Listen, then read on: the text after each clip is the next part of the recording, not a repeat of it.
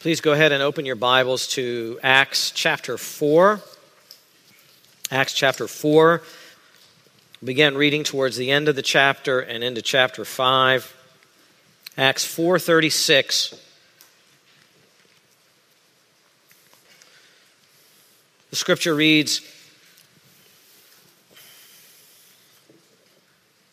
"Now Joseph, a Levite of Cyprian birth, who was also called Barnabas by the apostles, which translated means son of encouragement, and who owned a tract of land, sold it and brought the money and laid it at the apostles' feet. But a man named Ananias with his wife Sapphira sold a piece of property and kept back some of the price for himself with his wife's full knowledge.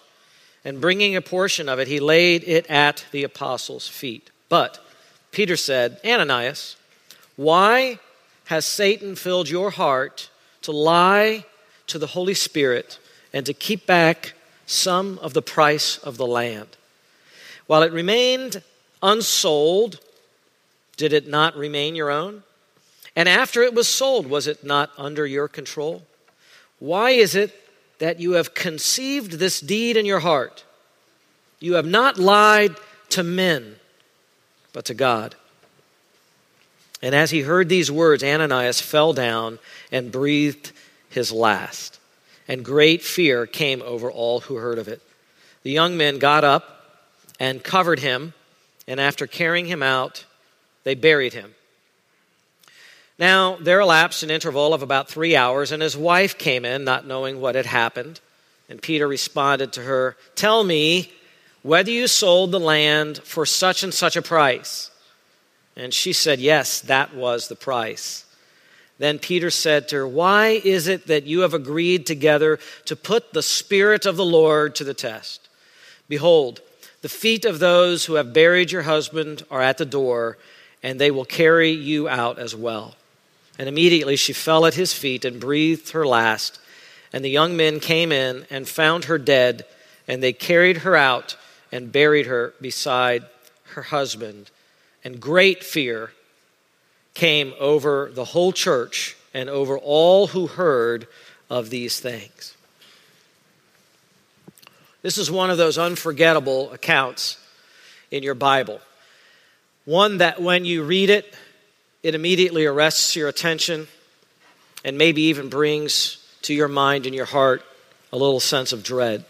But it's a true account. It happened. It happened in the early church in Jerusalem. It's no wonder it's included in this greater work that Luke has written here. You could title this section, "Be Sure Your Sins Will Find You Out." That would be a great title. You could entitle it, "Never Put the Lord Your God to the Test." That would be a good title too. I chose to call it, "The Holy Spirit Deals with Sin in the Church." Because that is exactly what the Holy Spirit did right here. One thing, if you get nothing else from all the rest that is going to be spoken this morning, that you need to understand is God is not just a God of love. God is a holy God. Underscore that and understand that. Anyone who dares to approach an omnipotent being who is holy in a way in which he does not want to be approached, this is the kind of end that happens to those. This is not meant in one sense to be an exception. It is meant to teach everybody who God actually is so that nobody approaches God in a way that has a false understanding of who he actually is. The Holy Spirit is holy. God is holy.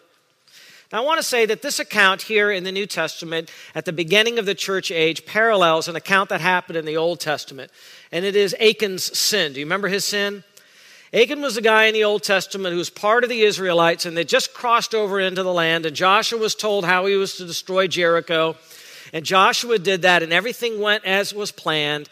But all of the money and all the riches of that ancient city, Jericho, were not to be touched by any of the Israelites. Don't touch the gold, don't touch the silver, don't touch anything. It was all under a ban. But there was this feller named Achan. And in his heart, he saw this incredible wealth, and he must have thought something like, what will it harm anything if I get some of that for myself? So he took some of that was under the band. He went to his tent. Remember, they were nomadic at that time. And he buried it under his tent. And evidently his wife and his whole family knew, and they kept it hush-hush. Joshua sends the warriors off to the next battle at Ai. And he didn't even think he needed to send that many warriors there because it was a smaller city than Jericho. And he went there, and the Israelites this time, rather than a great victory, had a loss and came running away. There were some of the soldiers that were slaughtered and killed. And Joshua was distraught, and he fell before the Lord. And the Lord had just finished telling Joshua, everywhere that your foot steps in the land of promise, you're going to conquer it. And this was only the second battle, and already he had lost, and he knew the repercussions of that it would give the enemy boldness against his armies. And so he fell before the Lord and said, why did you even bring us into the land of promise to promise us all these things and have us be unsuccessful in the battle? And the Lord says, get up, Joshua. The reason why you lost is there's sin in the camp. And you got to deal with the sin first. You can't expect my power and my presence to go with you and give you victory while there's sin in the camp. And so God put in the process a way of finding out who the culprit was. And they brought them forward by the tribes. It was the tribe of Judah. And they brought them forward by the families. And finally it worked itself down to this man Achan. And there Joshua stood in front of Achan and said, Achan, give glory to God and confess what you've done. And he confessed it all. And God ordered the death penalty for him, his wife, his children, and after they died, to burn all their possessions, the gold and everything like that, to remind everyone, I am the Lord your God, I'm holy, I'm in your midst, and I will be treated holy. That happened at the very beginning of Israel's crossing into the land, right at the establishment of themselves as a nation. This is happening towards the beginning of the church. Church has been around 2,000 years. This happened, a year or two after the beginning of the church. It's as if God is saying all over again, here's the start of my church. It's the church of Jesus. When people treat me in an unholy fashion who are inside the church, this is what can happen. This is who I am. It reminds me of 1 Peter 4:17 that says it's time for judgment to begin with the household of God. And if it begins with us first, what will be the outcome for those who do not obey the gospel of God? And so it's a fearful thing, but it's true. Clearly the parallel is right here. All of us in the church are to honor God as holy. All of us are to understand what the church is really like. We know that unbelievers don't understand what the church of Jesus Christ is like. We understand that they're blind and they're dead in their sins. They don't get it. They just see a pew, they see a building, they hear about programs, singing of songs. They don't really know what God is doing. They don't really understand the movements and the work of the Holy Spirit. But we expect believers in Jesus Christ, we expect those who are coming to church to worship Him, we expect them to get it. Wouldn't you agree? That this was formed by the Holy Spirit, that the book is from the Holy Spirit, the people were brought by the Holy Spirit, the church was formed by the baptism of the Holy Spirit, that the Spirit of God indwells the church, that the church is gifted by the Holy Spirit, permeated by the Holy Spirit, empowered by the Holy Spirit. We expect us to get that. We have to get that. We have to understand that. We have to bring God reverence. Not because the guy next to us is doing it, but because it's right here in the heart, yes? Well, this portion of Scripture confronts us with that. The holiness of God's Spirit, who's right here in every true gospel-preaching local church. He's there, and He is to be treated that way. And yes, if He's not, God will deal with sin. Now, the point of an historical narrative is not to say that God will always reproduce this. So don't worry if you're sitting there. I don't think you're going to drop dead today. But who knows how God will expose sin, and I want you to think about that this morning. Now, to learn this lesson, there are really two actions by the Holy Spirit which should inspire our awe.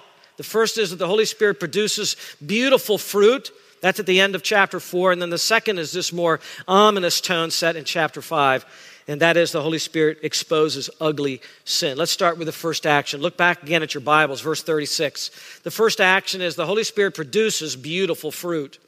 It talks about Joseph. Now Joseph, a Levite of Cyprian birth, who was also called Barnabas by the apostles, which translated means son of encouragement, and who owned a tract of land, sold it and brought the money and laid it at the apostles' feet. Verse 36, if you notice, is a continuation of the incredible display of generosity and tangible love that the Holy Spirit produced in the community. And it's described, if you look backwards, in verses 32 through 35. We covered that last time. In fact, many preach these two verses back with verses 32 through 35 due to their obvious connection. Barnabas he's the sample of what was going on in those verses. However, these verses also draw a contrast with the judgment in chapter 5. The beauty of Barnabas' character and his action is laid side by side with the ugliness of Ananias' heart. Barnabas was one of those who was willing to give up land that he owned, to sell it, to bring the proceeds and lay them at the apostles' feet, so the apostles then would not get rich from that. The apostles were not into prosperity for themselves, but to distribute that money to the poor. It was church members caring for other church members in the highest degree. And Joseph, whom notice the apostles dubbed Barnabas, was a prime example of genuine giving and sacrifice. Now, since Joseph was such a common name, and because there was already another prominent Joseph in the church, mentioned back in Acts chapter 1, he was the guy that was sort of in competition with Matthias, who would be the 12th apostle. That Joseph was still an honorable person. Because there were other Josephs, and because it was a common name, the apostles decided to give him this honorary nickname, Barnabas. It means son of encouragement. An apt name for this man indeed, for he's mentioned over 20 times in the book of Acts, and it seems when you read about him, he's always doing something encouraging to other people, and that's neat. This snippet where Barnabas kind of comes into focus for the first time in Luke's writing here in Acts is actually a literary device that he uses to introduce someone who's going to become more prominent later on in the narrative.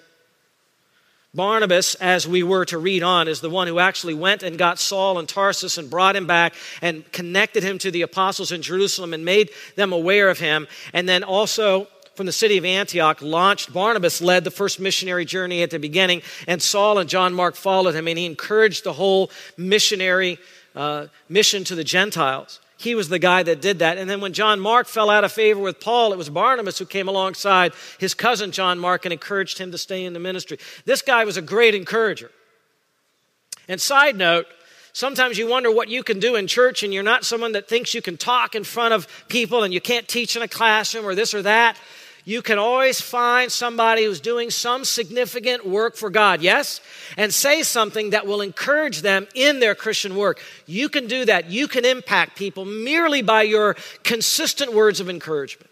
If you're gifted that way, by the way, that'll let you know that's so important. As someone who's in ministry, I can tell you words of encouragement often are the fire underneath me that allow me to do what I'm doing. And I know there are plenty of people out there that are serving and discouraged by the lack of support. And you can get in there and you can encourage them and you can lend a helping hand. That's something you can do.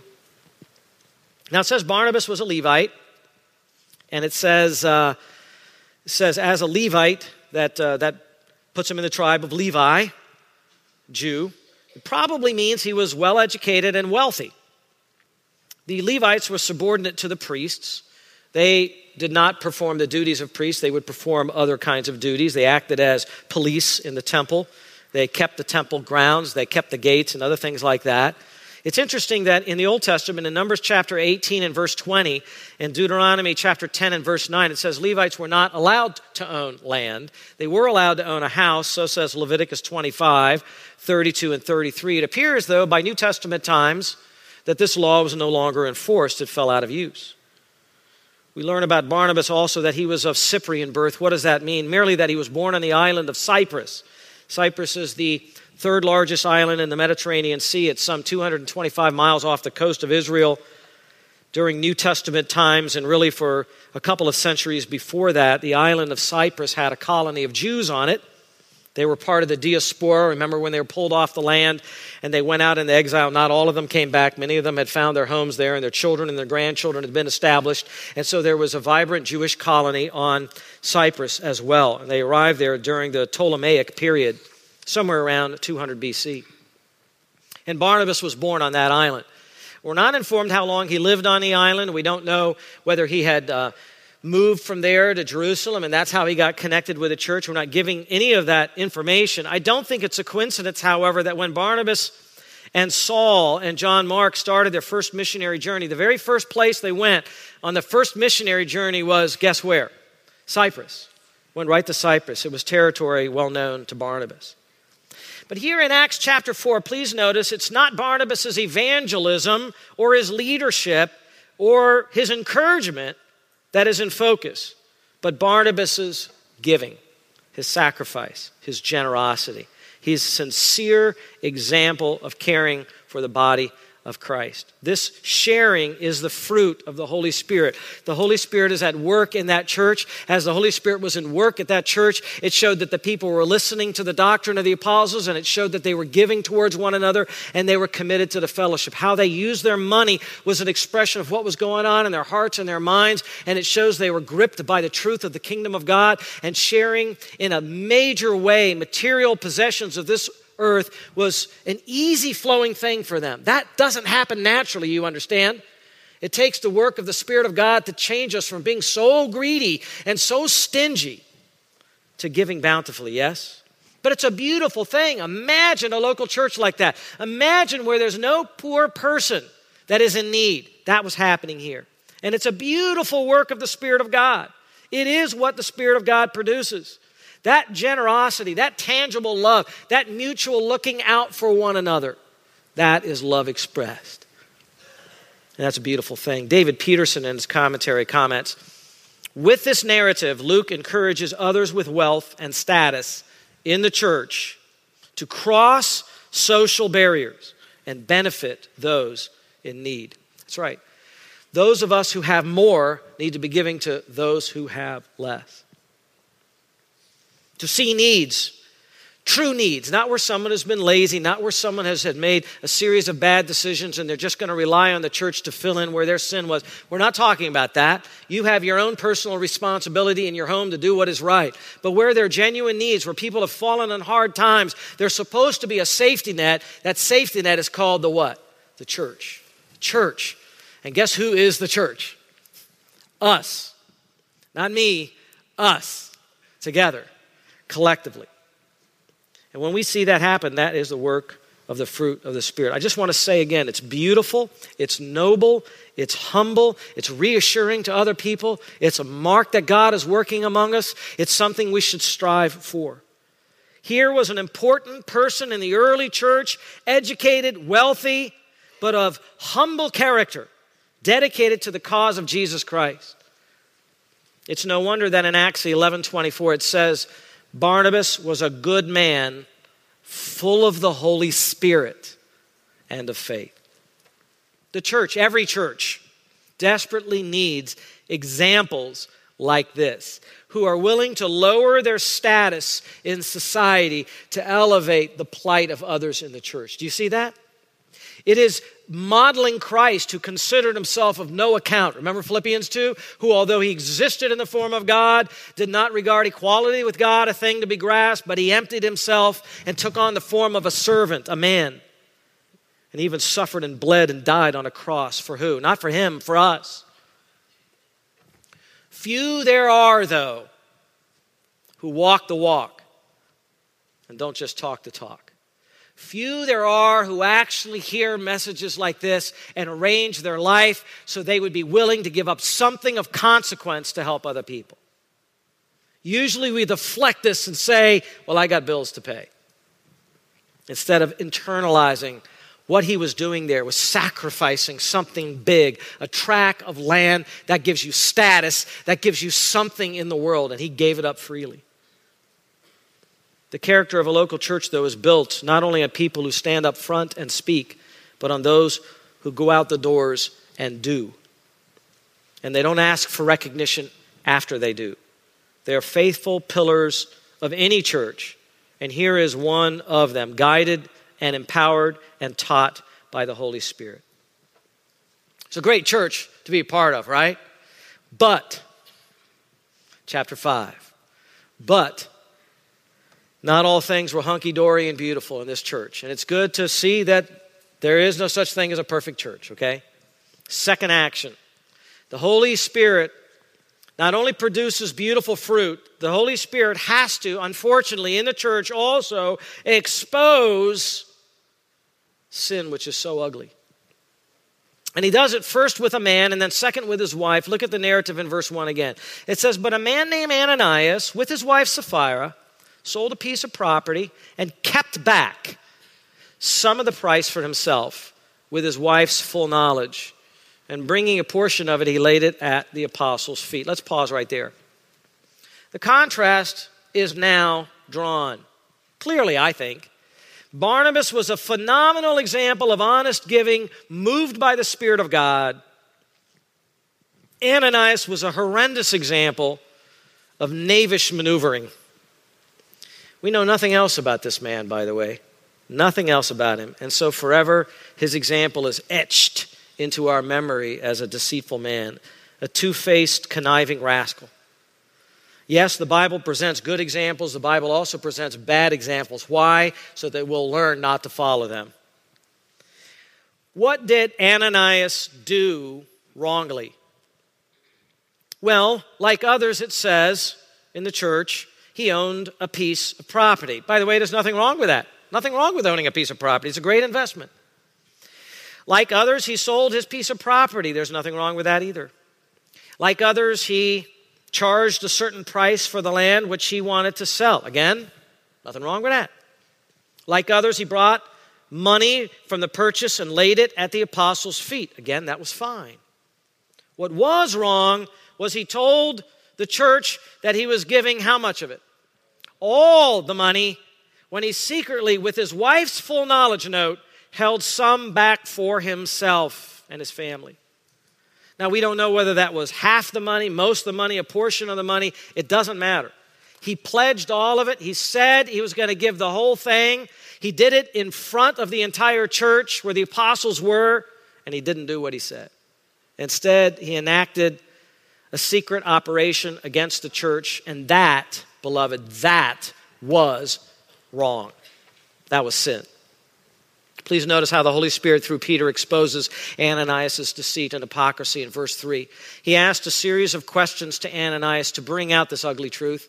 He asked 4 questions of Ananias, and then rather than waiting for him to give an answer, Peter already knew the answer, and so he punctuated those questions with his own convicting conclusion. And that conclusion is the lesson we're supposed to learn. Track with this because we're going to go through the questions, and I know we won't get through all of them today. The first question is really the most important question. It's Peter's main question. It's the one we're supposed to get. Verse 3, Ananias, why has Satan filled your heart to lie to the Holy Spirit and to keep back some of the price of the land? I don't know how he said it, but I think there must have been sorrow when he asked that question. You understand when you read that question was more of a statement than it was a question, right? Why did he keep it back? Keep back some of the price of land. That verb, it's actually a rare verb, nosfidzo. It means to pilfer or embezzle or deprive. Remember, he dedicated it all to the Lord, so it's no longer his. But then he took back, he kept back, he pilfered from that for himself. The same verb, interestingly, is used in the Greek Old Testament, the Septuagint, in Joshua chapter 7, verse 1, of the sin that Achan committed when he pilfered and took for himself. Ananias kept back part of the price while telling everybody that he was giving the whole. Now, in case any of your minds and your conscience have kind of flipped something up and said, I don't want to listen anymore to what this guy is saying because at the end he's going to be asking for money and he's going to be putting everybody on a guilt trip. I want to put you at ease. I'm not going to ask for a penny today. I'm not going to. This is not a lesson about you giving money. That's not it at all. This is a lesson about truthfulness and the Holy Spirit in the church. Ananias kept back what he said he was going to give the whole, and he didn't. He told a pseudomai. He falsified it. He told a lie. He was deceitful. And Peter caught it.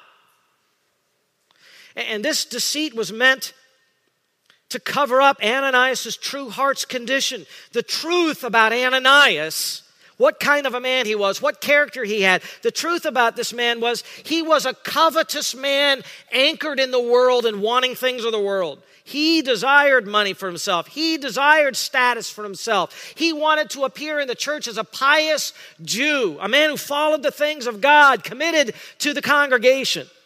He wanted to appear religious and dedicated to the cause of Jesus Christ. He wanted others to admire him the same way they must have gone, look what Barnabas did. Like Jesus talked about in John 12:43, he loved the approval of men rather than the approval of God. And that is why his heart was not the same as Barnabas' heart. His heart was clouded. His heart was insincere. Covertly, he coveted the money. He coveted the lifestyle that went with the money. He wanted the best of both worlds. He wanted his cake and eat it too. He wanted to be known as godly but maintain his same worldly heart. Mark it down. Ananias was a hypocrite with a capital H. Sometimes people don't go to church. They say there are too many hypocrites in there, and that's hypocritical of them because they themselves are hypocrites as well. Are there hypocrites in the church? Of course there are hypocrites in the church. This was the first church, and they had one. They had a big one there. His heart was full of avarice. Remember what Jesus severely warned about in the Sermon on the Mount? And he said this to the Jews because a lot of religion is outward display, and the Jews by that time had a lot of outward display. He said, beware of practicing your righteousness before men to be noticed by them. Otherwise, you have no reward with your Father who is in heaven. That's where he gave the advice, if you want something, go quietly in your closet, ask for it. God sees in secret and he'll give it. But if you're going to do it in front of everybody so that you can be noticed by them, and that's your motive, forget about getting anything from God, because he hates that. Listen, hypocrisy and lying to God is no small sin. Hell will be populated by liars and hypocrites. Revelation 21:8, read it. Matthew 24:51, read it. The men on Saturday morning, meeting here at church, are studying and discussing together Thomas Watson's book, The Godly Man's Picture. It's a great book. I hope that more of you consider to come out and be enriched by what we're learning. In one of his chapters, he uncovers the hypocritical masks of so many religious people in church. Remember, he was writing some 300-400 years ago. It was the same then. He writes this lengthy and vivid description of religious hypocrites. Would you please listen with an open heart to his description? He writes this: men are ambitious of credit and wish to gain repute in the world. Therefore, they will dress themselves in the garb and mode of religion so that others may write them down for saints. But alas, what is one the better for having others commend him and his conscience condemn him? What good will it do a man when he is in hell that others thought he's gone to heaven? Oh, beware of this. Counterfeit piety is double iniquity. To have a show of godliness is a God-enraging sin. The man who is a pretender to saintship, but whose heart tells him he has nothing but the name, carries Christ in his Bible, but not in his heart. Some politic design spurs him on in the ways of God. He makes religion a lackey to his carnal interest. What is this but to abuse God to his face and to serve the devil in Christ's livery? He goes on and he doesn't spare any punches. This is to cheat yourself, deceiving your own souls, James 1:23. He who has counterfeit gold instead of true wrongs himself most. The hypocrite deceives others while he lives, but he deceives himself when he dies. The hypocrite is born under a sad planet. He is abhorred by all. Wicked men hate him because he makes a show, and God hates him because he only makes a show. The wicked hate him because he has so much as a mask of godliness, and God hates him because he has no more. Hypocrites lose all that they have done. Their disassembling tears drop beside God's bottle. Their prayers and their fasts prove abortive. And then he ends with this mockery of the hypocrite. You who have nothing but a specious pretext and mask of piety, expose yourself to Satan's scorn.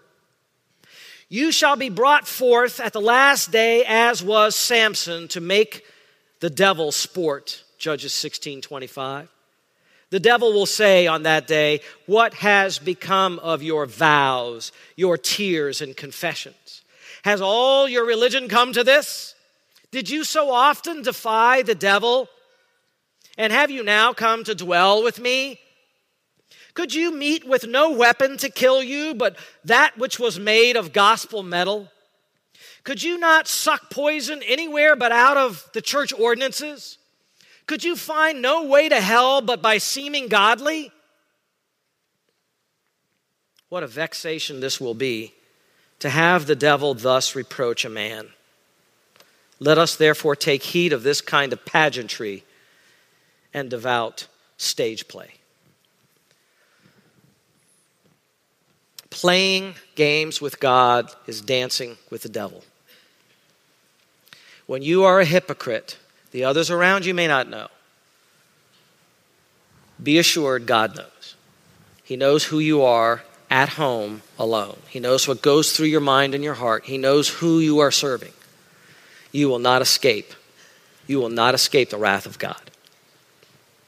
You will meet the same end, the same perdition the devil does. The same damnation of the devil will be for you. Remember how hell was described? Hell, the lake of fire, Gehenna, was created for who? Do you remember? The devil and his angels. But any human that follows him ends up in his abode. The Apostle Peter smelled Ananias' hypocrisy. He knew of Ananias' deceit. How he knew, we're not told. A little insight here to you. All apostles were prophets. And so since the Holy Spirit is mentioned in this context, it's likely as a prophet of God that the Spirit told Peter of this directly.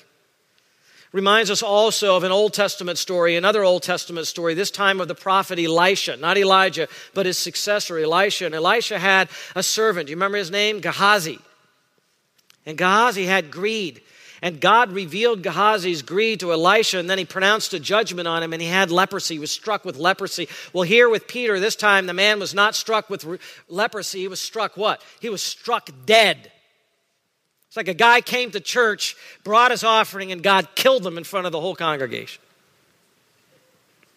That's a story that'll get out.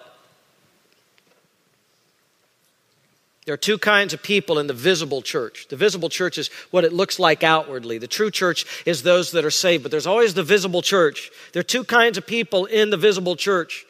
One are true believers who are struggling with their own sin, but they really love the Lord. They've repented of their sin. They believe in Christ, but they're still struggling with their own sin. They're trying to learn, trying to grow, trying to avail themselves of the means of grace, the Word of God, the fellowship of the saints. They're not by any means perfect, but they've chosen a direction to go in their life. Sometimes they stumble, but they pick up and they keep going. But there's another kind of person, and that's the person who's in church for some other motive. I don't know why there's so many churches now that are trying to get people into church with all the wrong motives. For all the entertainment and for getting rich, they're just bringing more and more Ananiases and Sapphira's into the church. You think God wants that? Yeah, but the church will grow. It'll grow, yeah. The visible church will grow. But sooner or later, by the way, as many in Hollywood are finding out now, the truth bobs to the surface. The sins will find you out. They do. So many people think they get away with things with God. After all, it's been a year, 2 years, 3 years, 10 years. I buried that thing. I was so cunning. My friend, you are such a fool. You're such a fool. God, who's patient with you, will not be patient forever. He will expose it. He's giving you time. He's giving you time to bring forth your own sin, to confess what your sin is. Be sure your sins will find you out. You got two choices. You can come, you can tell the folks about your sin, or you can wait and God will tell them all about it. And he'll announce it broadly and loudly. Those are your two choices. Humble yourself now or be humbled then. I say it's better to confess now. Deceitfulness in Christ's church is a serious matter. It shows a person not under the influence of the Holy Spirit, but under the influence of another spirit, that of Satan. And so Peter frames this deceit as something that indicates that Ananias let his heart be filled by Satan with this deceit. It doesn't mean that Satan jumped into this man. It doesn't necessarily mean that. That was true of Judas Iscariot, where Satan actually indwelt Judas and he went off and he betrayed Christ, again, for money, right? 30 pieces of silver, he betrays the Son of Man. He did it for money because his heart was greedy, because Judas was always pilfering from the money bag that they had as they traveled from town to town. It doesn't mean that this is like this, but it does mean Ananias was influenced by the spirit of Satan. That in his heart, he wanted that more than anything else, and Satan took advantage of that and used that. It was interesting to me as I came to this text in Acts chapter 5 that Satan had not been mentioned at all until chapter 5 of Acts. I'm like, where's he been? You know, if you go into the Gospels and you read about it, there's demon possession everywhere. There's the devil coming to tempt Jesus on the 40th day he's there. There's the devil entering into Judas. Devil's all over the place to try to ruin the work of God, which he can never do. Where is he here in Acts? Where is he with the church? Where has he been since the start of Pentecost? I believe he's been right there all along. He's been right there all along. What was he doing? He was circling the wagons. He was looking for the weak link, somewhere to attack. Peter wrote in his first epistle, chapter 5, verse 8, be of sober spirit, be on the alert. Your adversary, the devil, prowls around like a roaring lion seeking someone to devour. Who can I get? Who can I attack? Who can I use to get on the inside of a church? So Peter, recognizing all of this in Ananias, said, why has Satan filled your heart to lie to the Holy Spirit? You need to understand, Peter was not asking for Ananias to give some kind of a theological discourse and explain all the motives that Satan has as the accuser of the brethren and as the opponent of God, trying to get inside of Satan's mind to figure out, why would Satan ever want to do a thing like that? We know exactly why Satan wouldn't want to do a thing like that. He's the father of lies. Peter knew Satan is the enemy of God, that the church is always under assault. But Ananias was a willing participant, and that's what the question gets at. Peter held Ananias accountable for Satan's devices inside of him. Satan used Ananias. Ananias opened himself up to Satan's abuse. You can never say, when you sin, the devil made me do it.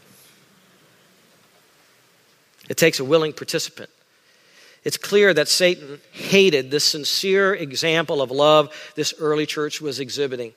There's no question, being true to his own character as the father of lies, he wanted either to hurt the church from the outside, as he will try persecution and intimidation from the outside. Even better, even greater damage from his perspective he can get if he can get to one of the leaders on the inside of a church who's filled with deceit. One of the main men inside of the church who's filled with lying and deceit. If he can get them, that's the best thing that he can do. That's the best way to rip apart a church. That's the best way to ruin beautiful work of the Holy Spirit. Get one of them. After all, isn't that how Satan ultimately got to Jesus? By getting into one of the 12, Christ's closest ones. Of course, God turned it into good.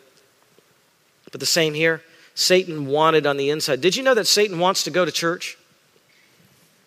Did you know there's no place on Sunday morning Satan would rather be than in church? And he would like one of you to invite him in.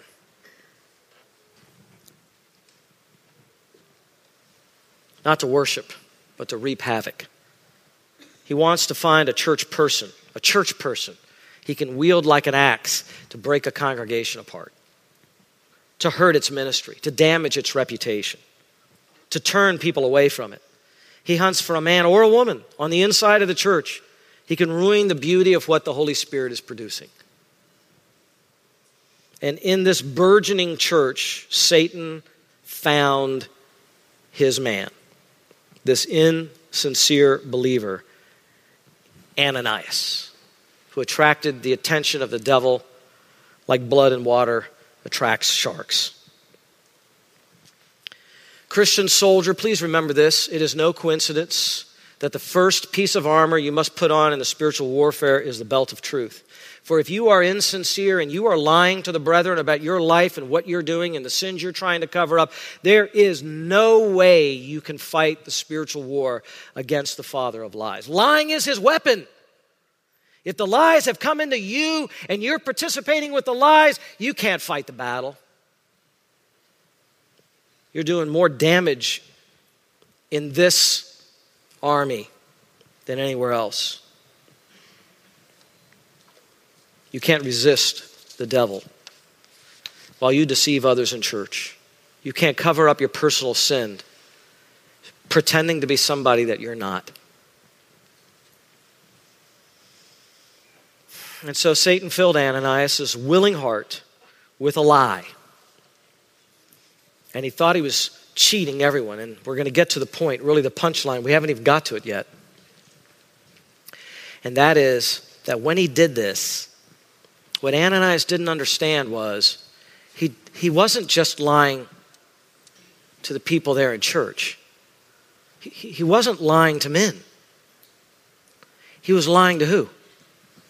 To God. Because the Holy Spirit is God. When you lie that way, you lie to God. You fool everybody in church. You'll never fool God. And that's the point. We'll pick up there next time and continue this sobering lesson. Father in heaven, thank you for giving us this time to hear your word. Help us to take it to heart, each of us, from our leaders down. Confess our sins. Be honest with who we are. Not try to pretend to be someone we're not. And get right with you this very day before your judgment in some way may fall on us in a way that we cannot even imagine. We pray it earnestly for your people, Father, that you watch over them, convict them, and expose that which is hypocritical. Humble their hearts. Help them now to confess their sin. This very day, Father, help them not to wait. We pray in Christ's name. Amen.